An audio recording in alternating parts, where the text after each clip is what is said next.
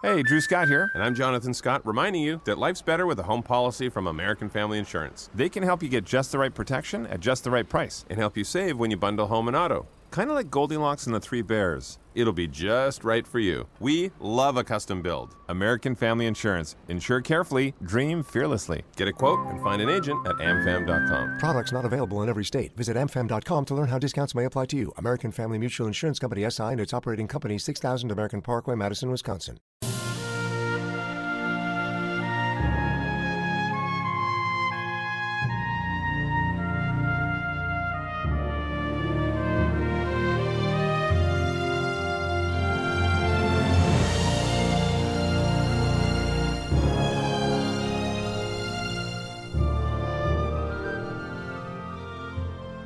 Welcome back, everyone, to 1001 Stories for the Road.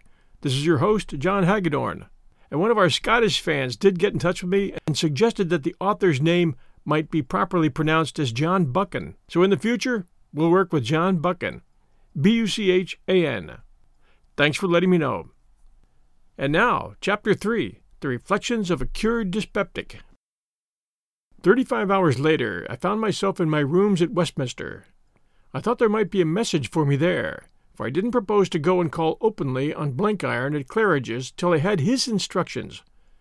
But there was no message, only a line from Peter, saying he had hopes of being sent to Switzerland. That made me realize that he must be pretty badly broken up. Presently the telephone bell rang. It was Blenkiron who spoke. "Go down and have a talk with your brokers about the war loan. Arrive there about 12 o'clock, and don't go upstairs till you've met a friend. You'd better have a quick luncheon at your club, and then come to Trail's bookshop in the Haymarket at 2. You can get back to Biggleswick by the 5:16. I did as I was bid, and 20 minutes later, having travelled by underground, for I couldn't raise a taxi, I approached the block of chambers in Leadenhall Street, where dwelt the respected firm who managed my investments. It was still a few minutes before noon, and as I slowed down, a familiar figure came out of the bank next door. Ivory beamed recognition. "Up for the day, Mr. Brand?" he asked. "I have to see my brokers," I said. "Read the South African papers in my club, and get back by the 5:16. Any chance of your company?" "Why, yes. There's my train. Au revoir. We meet at the station." He bustled off, looking very smart with his neat clothes and a rose in his buttonhole. I lunched impatiently, and at 2 was turning over some new books in Trail's shop with an eye on the street door behind me. It seemed a public place for an assignation. I had begun to dip into a big illustrated book on flower gardens when an assistant came up. "The manager's compliments, sir, and he thinks there are some old works of travel upstairs that might interest you." I followed him obediently to an upper floor lined with every kind of volume, and with tables littered with maps and engravings. "This way, sir," he said, and opened a door in the wall, concealed by bogus bookbacks. I found myself in a little study, and Blenkiron, sitting in an armchair, smoking. He got up and seized both my hands. "Why, Dick, this is better than good news. I've heard all about your exploits since we parted a year ago on the wharf at Liverpool. We've both been busy on our own jobs, and there was no way of keeping you wise about my doings, for after I thought I was cured and got worse than hell inside, as I told you, had to get the doctor men to dig into me. After that I was playing a pretty dark game, and had to get down and out of decent society. But holy Mike, I'm a new man. I used to do my work with a sick heart and taste in my mouth like a graveyard. And now I can eat and drink what I like and frolic round like a colt. I wake up every morning whistling and thank the good God that I'm alive. It was a bad day for Kaiser when I got on the cars for White Springs." "Now this is a rum place to meet," I said, "and you brought me by a roundabout road." He grinned and offered me a cigar. "There were reasons. It don't do for you and me to advertise our acquaintance in the street. As for the shop, I've owned it for 5 years. I've a taste for good reading, though you wouldn't think it, and it tickles me to hand it out across the counter. First, I want to hear about Biggleswick." "Well, there isn't a great deal to it. A lot of ignorance, a large slice of vanity, and a pinch or two of wrong-headed honesty. These are the ingredients of the pie. Not much real harm in it. There's one or two dirty literary gents who should be in a navvy's battalion, but they're about as dangerous as yellow Kaffir dogs. I've learned a lot and got all the arguments by heart, but you might plant a Biggleswick in every shire and it wouldn't help the Boche. I can see where the danger lies all the same.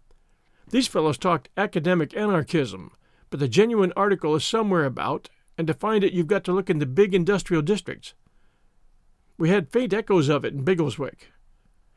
I mean that the really dangerous fellows are those who want to close up the war at once and so get on with their blessed class war, which cuts across nationalities.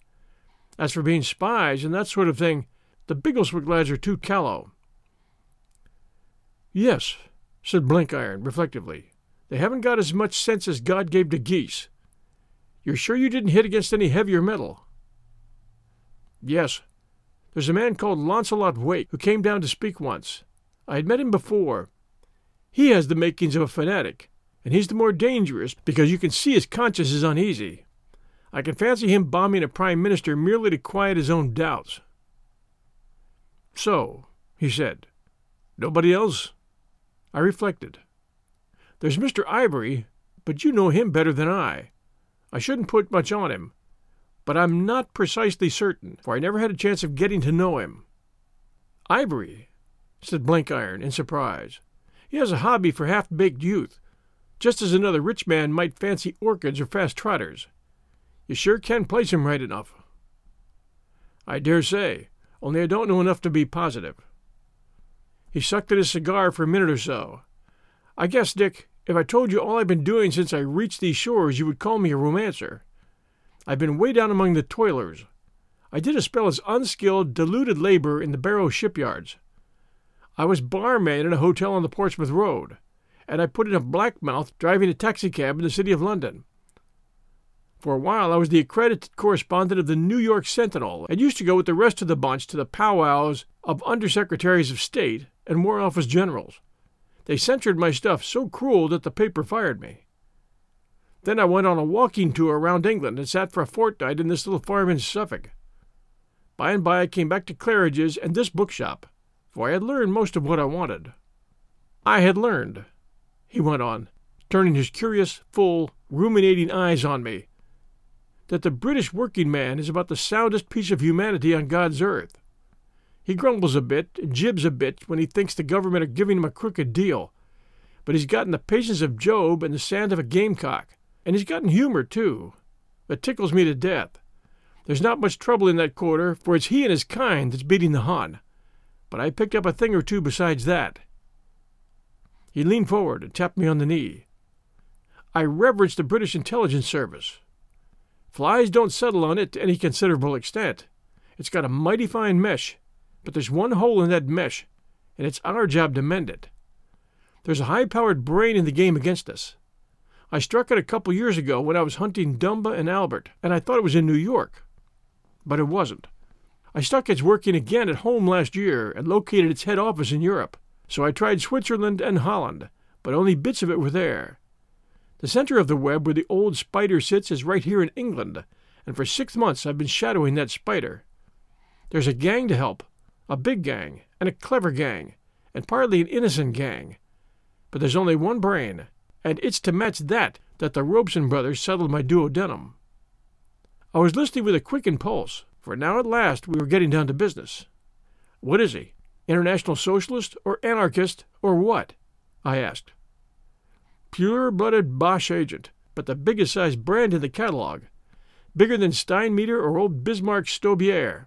Thank God I've got him located. I must put you wise about some things. He lay back in his rubbed leather armchair and yarned for 20 minutes. He told me how at the beginning of the war Scotland Yard had had a pretty complete register of enemy spies, and without making any fuss had just tidied them away. After that, the covey having been broken up, it was a question of picking off stray birds. That had taken some doing. There had been all kinds of inflammatory stuff around. Red Masons and international anarchists, and worst of all, international finance touts, but they had mostly been ordinary cranks and rogues, the tools of the Boche agents rather than agents themselves. However, by the middle of 1915, most of the stragglers had been gathered in, but there remained loose ends, and toward the close of last year, somebody was very busy combining these ends into a net. Funny cases cropped up of the leakage of vital information. They began to be bad about October of 1916, when the Hun submarines started on a special racket. The enemy suddenly appeared possessed of a knowledge which we thought to be shared only by half a dozen officers.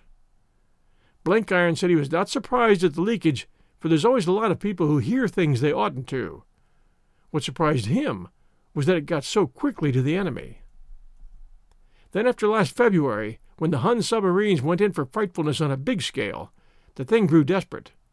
Leakages occurred every week, and the business was managed by people who knew their way about, for they avoided all the traps set for them.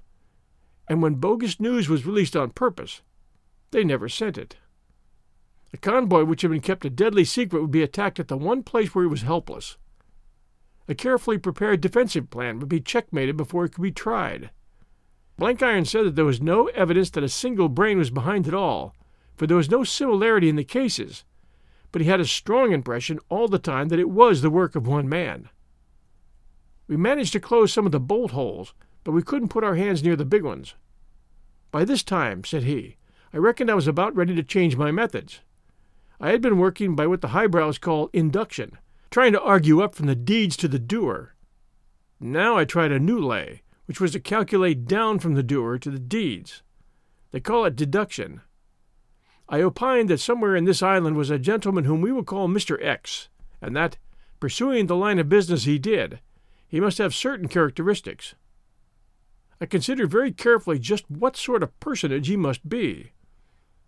I had noticed that his device was apparently the double bluff. That is to say, when he had two courses open to him, A and B, he pretended he was going to take B, and so got us guessing that he would try A. Then he took B after all. So I reckoned that his camouflage must correspond to this little idiosyncrasy. Being a Boche agent, he wouldn't pretend to be a hardy patriot, an honest old blood-and-bones Tory. That would be only the single bluff. I considered that he would be a pacifist, cunning enough just to keep inside the law, but with the eyes of the police on him. He would write books which would not be allowed to be exported. He would get himself disliked in the popular papers, but all the mugwumps would admire his moral courage. I drew a mighty fine picture to myself of just the man I expected to find, and then I started out to look for him. Blenkiron's face took on the air of a disappointed child. It was no good. I kept barking up the wrong tree and wore myself out playing the sleuth on white-souled innocence. "But you found him all right," I cried, a sudden suspicion leaping into my brain. "He's found," he said sadly, "but the credit does not belong to John S. Blenkiron. That child merely muddled the pond. The big fish was left for a young lady to hook." "I know," I cried excitedly. "Her name is Miss Mary Lamington." He shook a disapproving head. "You've guessed right, my son, but you've forgotten your manners. This is a rough business, and we won't bring in the name of a gently reared and pure-minded young girl. If we speak to her at all, we call her by her pet name out of the Pilgrim's Progress. Anyhow, she hooked the fish, though he isn't landed. Do you see any light?" "Ivory?" I gasped. "Yes, ivory. Nothing much to look at, you say. A common, middle-aged, pie-faced, golf-playing highbrow that you wouldn't keep out of a Sunday school. A touch of the drummer, too, to show he has no dealings with your effete aristocracy. A languishing silver tongue that adores the sound of his own voice.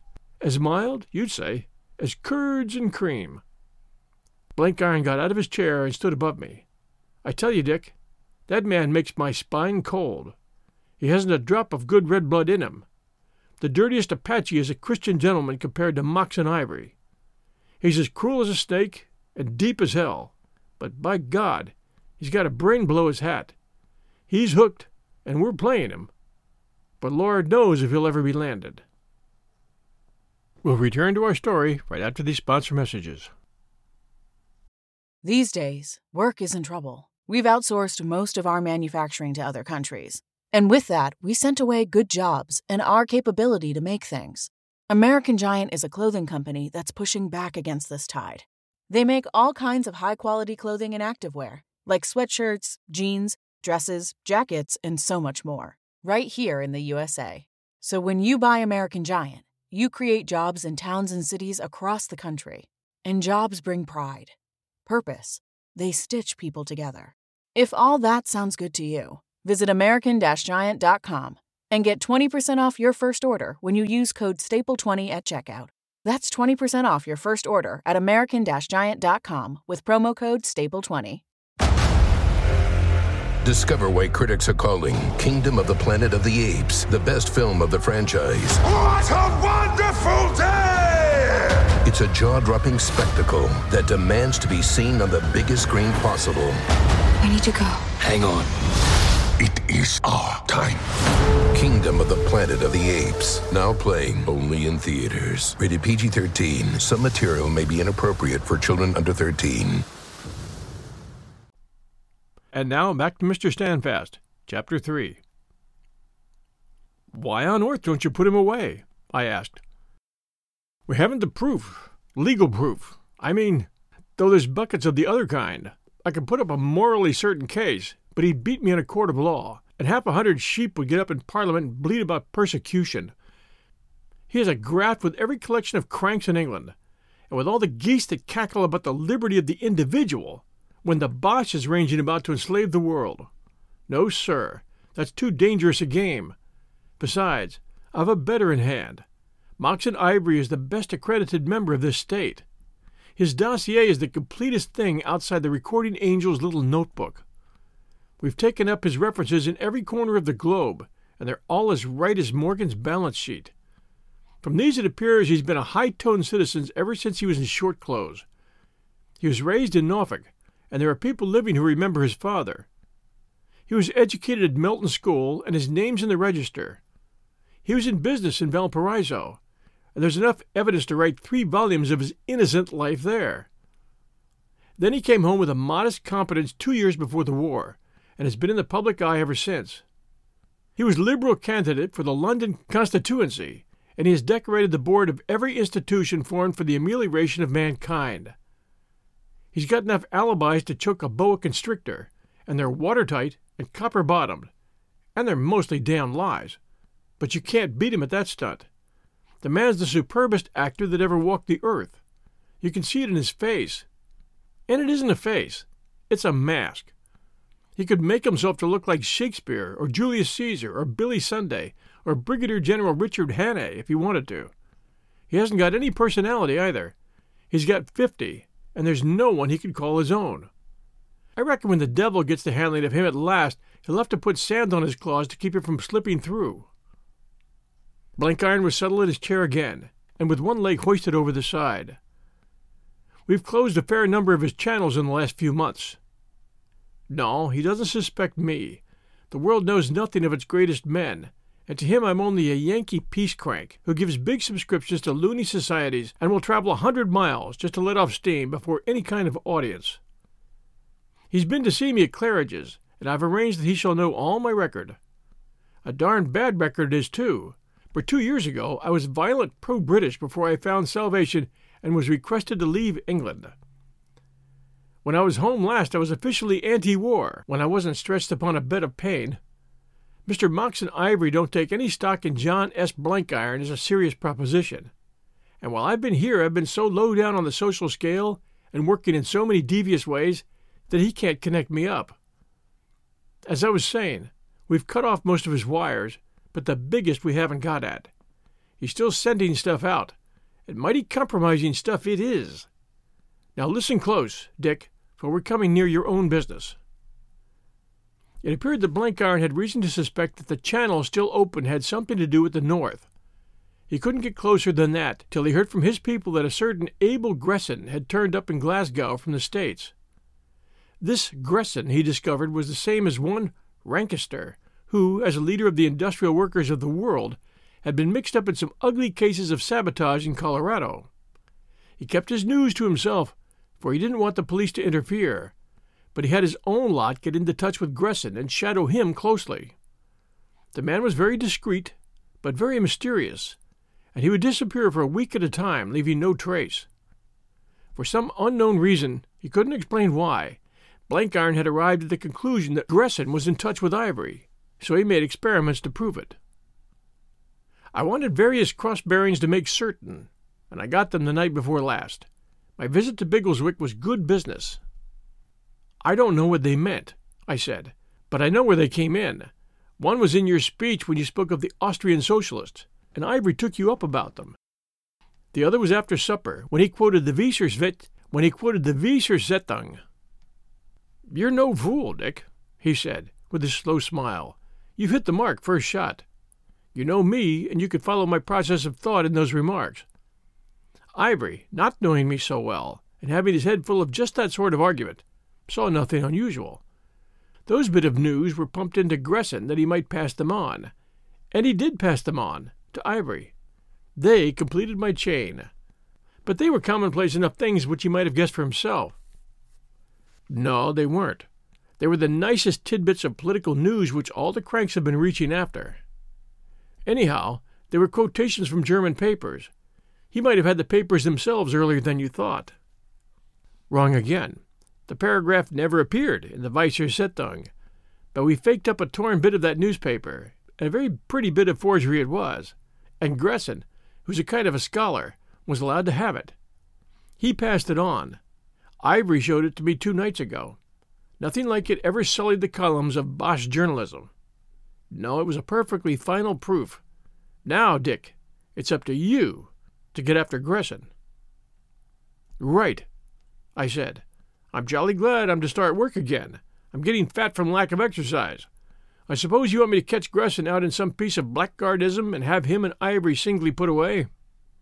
I don't want anything of the kind, he said, very slowly and distinctly. You've got to attend very close to your instructions. I cherish these 2 beauties as if they were my own white-headed boys. I wouldn't for the world interfere with their comfort and liberty. I want them to go on corresponding with their friends. I want to give them every facility. He burst out laughing at my mystified face. See here, how do we want to treat the Bosch?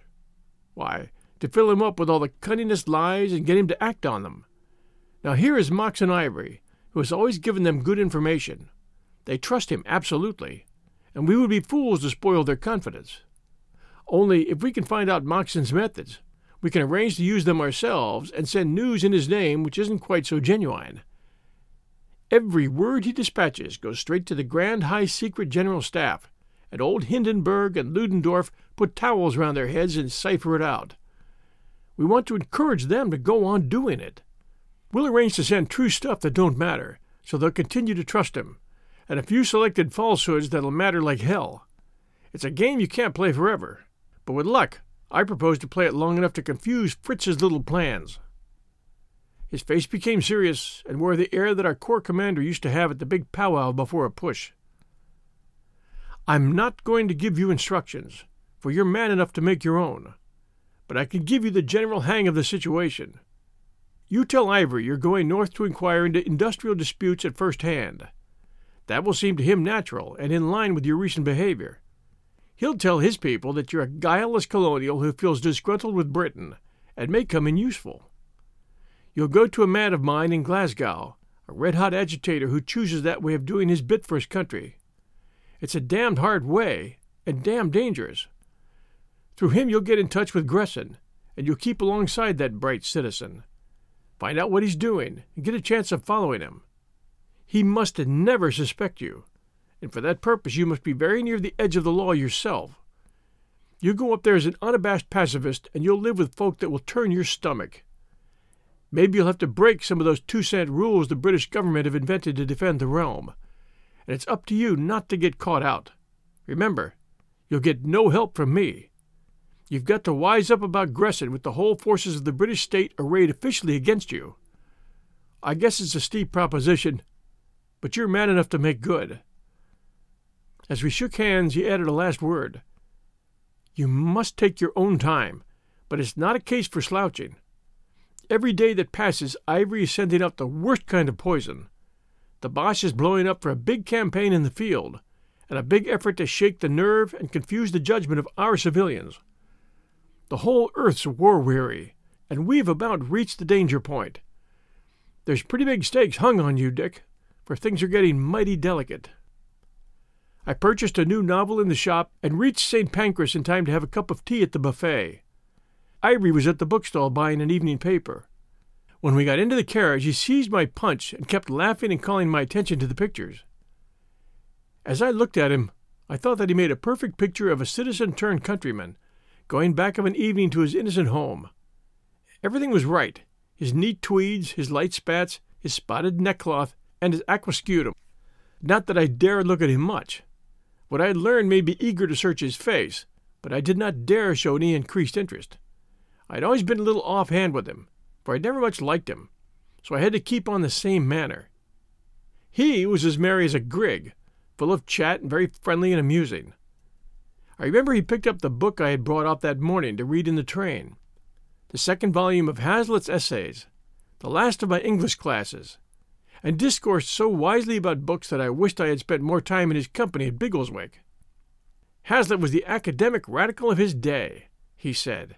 He's always lashing himself into a state of theoretical fury over abuses he's never encountered in person. Men who are up against the real thing save their breath for action. That gave me my cue to tell him about my journey to the north. I said I had learned a lot in Biggleswick, but I wanted to see industrial life at close quarters. Otherwise, I might have become like Hazlitt, I said. He was very interested and encouraging. Well, that's the right way to set about it, he said. Where were you thinking of going? I told him that I had half thought of Barrow, but decided to try Glasgow, since the Clyde seemed to be a warm corner. Right, he said. I only wish I was coming with you. It'll take you a little while to understand the language. You'll find a good deal of senseless bellicosity among the workmen, for they've got parrot cries about the war as they used to have parrot cries about their labor politics. But there's plenty of shrewd brains and sound hearts, too. You must write and tell me your conclusions. It was a warm evening, and he dozed the last part of the journey. I looked at him and wished I could see into the mind at the back of that mask-like face. I counted for nothing in his eyes, not even enough for him to want to make me a tool, and I was setting out to try and make a tool of him. It sounded a forlorn enterprise, and all the while I was puzzled with a persistent sense of recognition. I told myself it was idiocy, for a man with a face like that must have hints of resemblance to 1,000 people. But the idea kept nagging at me till we reached our destination. As we emerged from the station into the golden evening, I saw Mary Lamington again. She was with one of the Weeks girls, and after the Biggleswick fashion was bareheaded, so that the sun glinted from her hair. Ivory swept his hat off and made her a pretty speech, while I faced her steady eyes with the expressionlessness of the stage conspirator. A charming child, he observed as we passed on, not without a touch of seriousness, too, which may yet be touched to noble issues. I considered, as I made my way to my final supper with the Jimsons, that the said child was likely to prove a sufficiently serious business for Mr. Morton Ivory before the game was out. Join us next week for Chapter 5 of Mr. Standfast by John Buchan. Thanks everyone for being with us, and please take a moment if you can to send us a review for 1001 Stories for the Road if you're an Apple listener. We would appreciate that very much. Until next Sunday night at 8 p.m. Eastern Time, everyone stay safe, and we'll be back soon.